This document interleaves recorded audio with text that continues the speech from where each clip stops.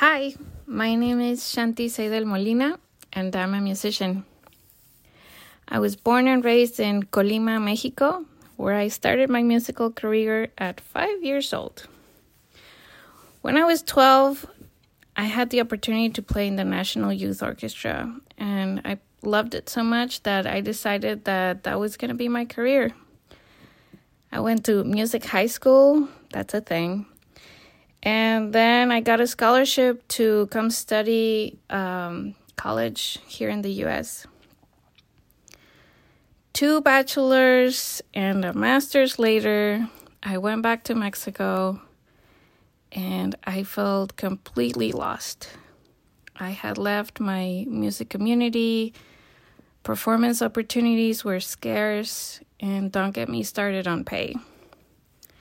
Aside from the great memories and all the resume accolades I had, it felt like my whole career had been a waste of time. Like the song by Intocable, Y todo para qué, and all for what?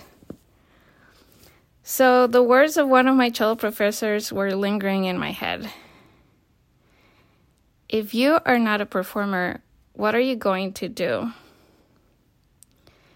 So I asked myself, is there a world beyond this, beyond music? I want to know. So this is Music Adjacent, a conversation with classically trained musicians who have ventured into careers beyond music. I am curious to learn and share the stories of musicians who have been in the world of classical music, whether it's through their education or their professional careers, and they have decided to pursue other paths away or in conjunction with their instrument.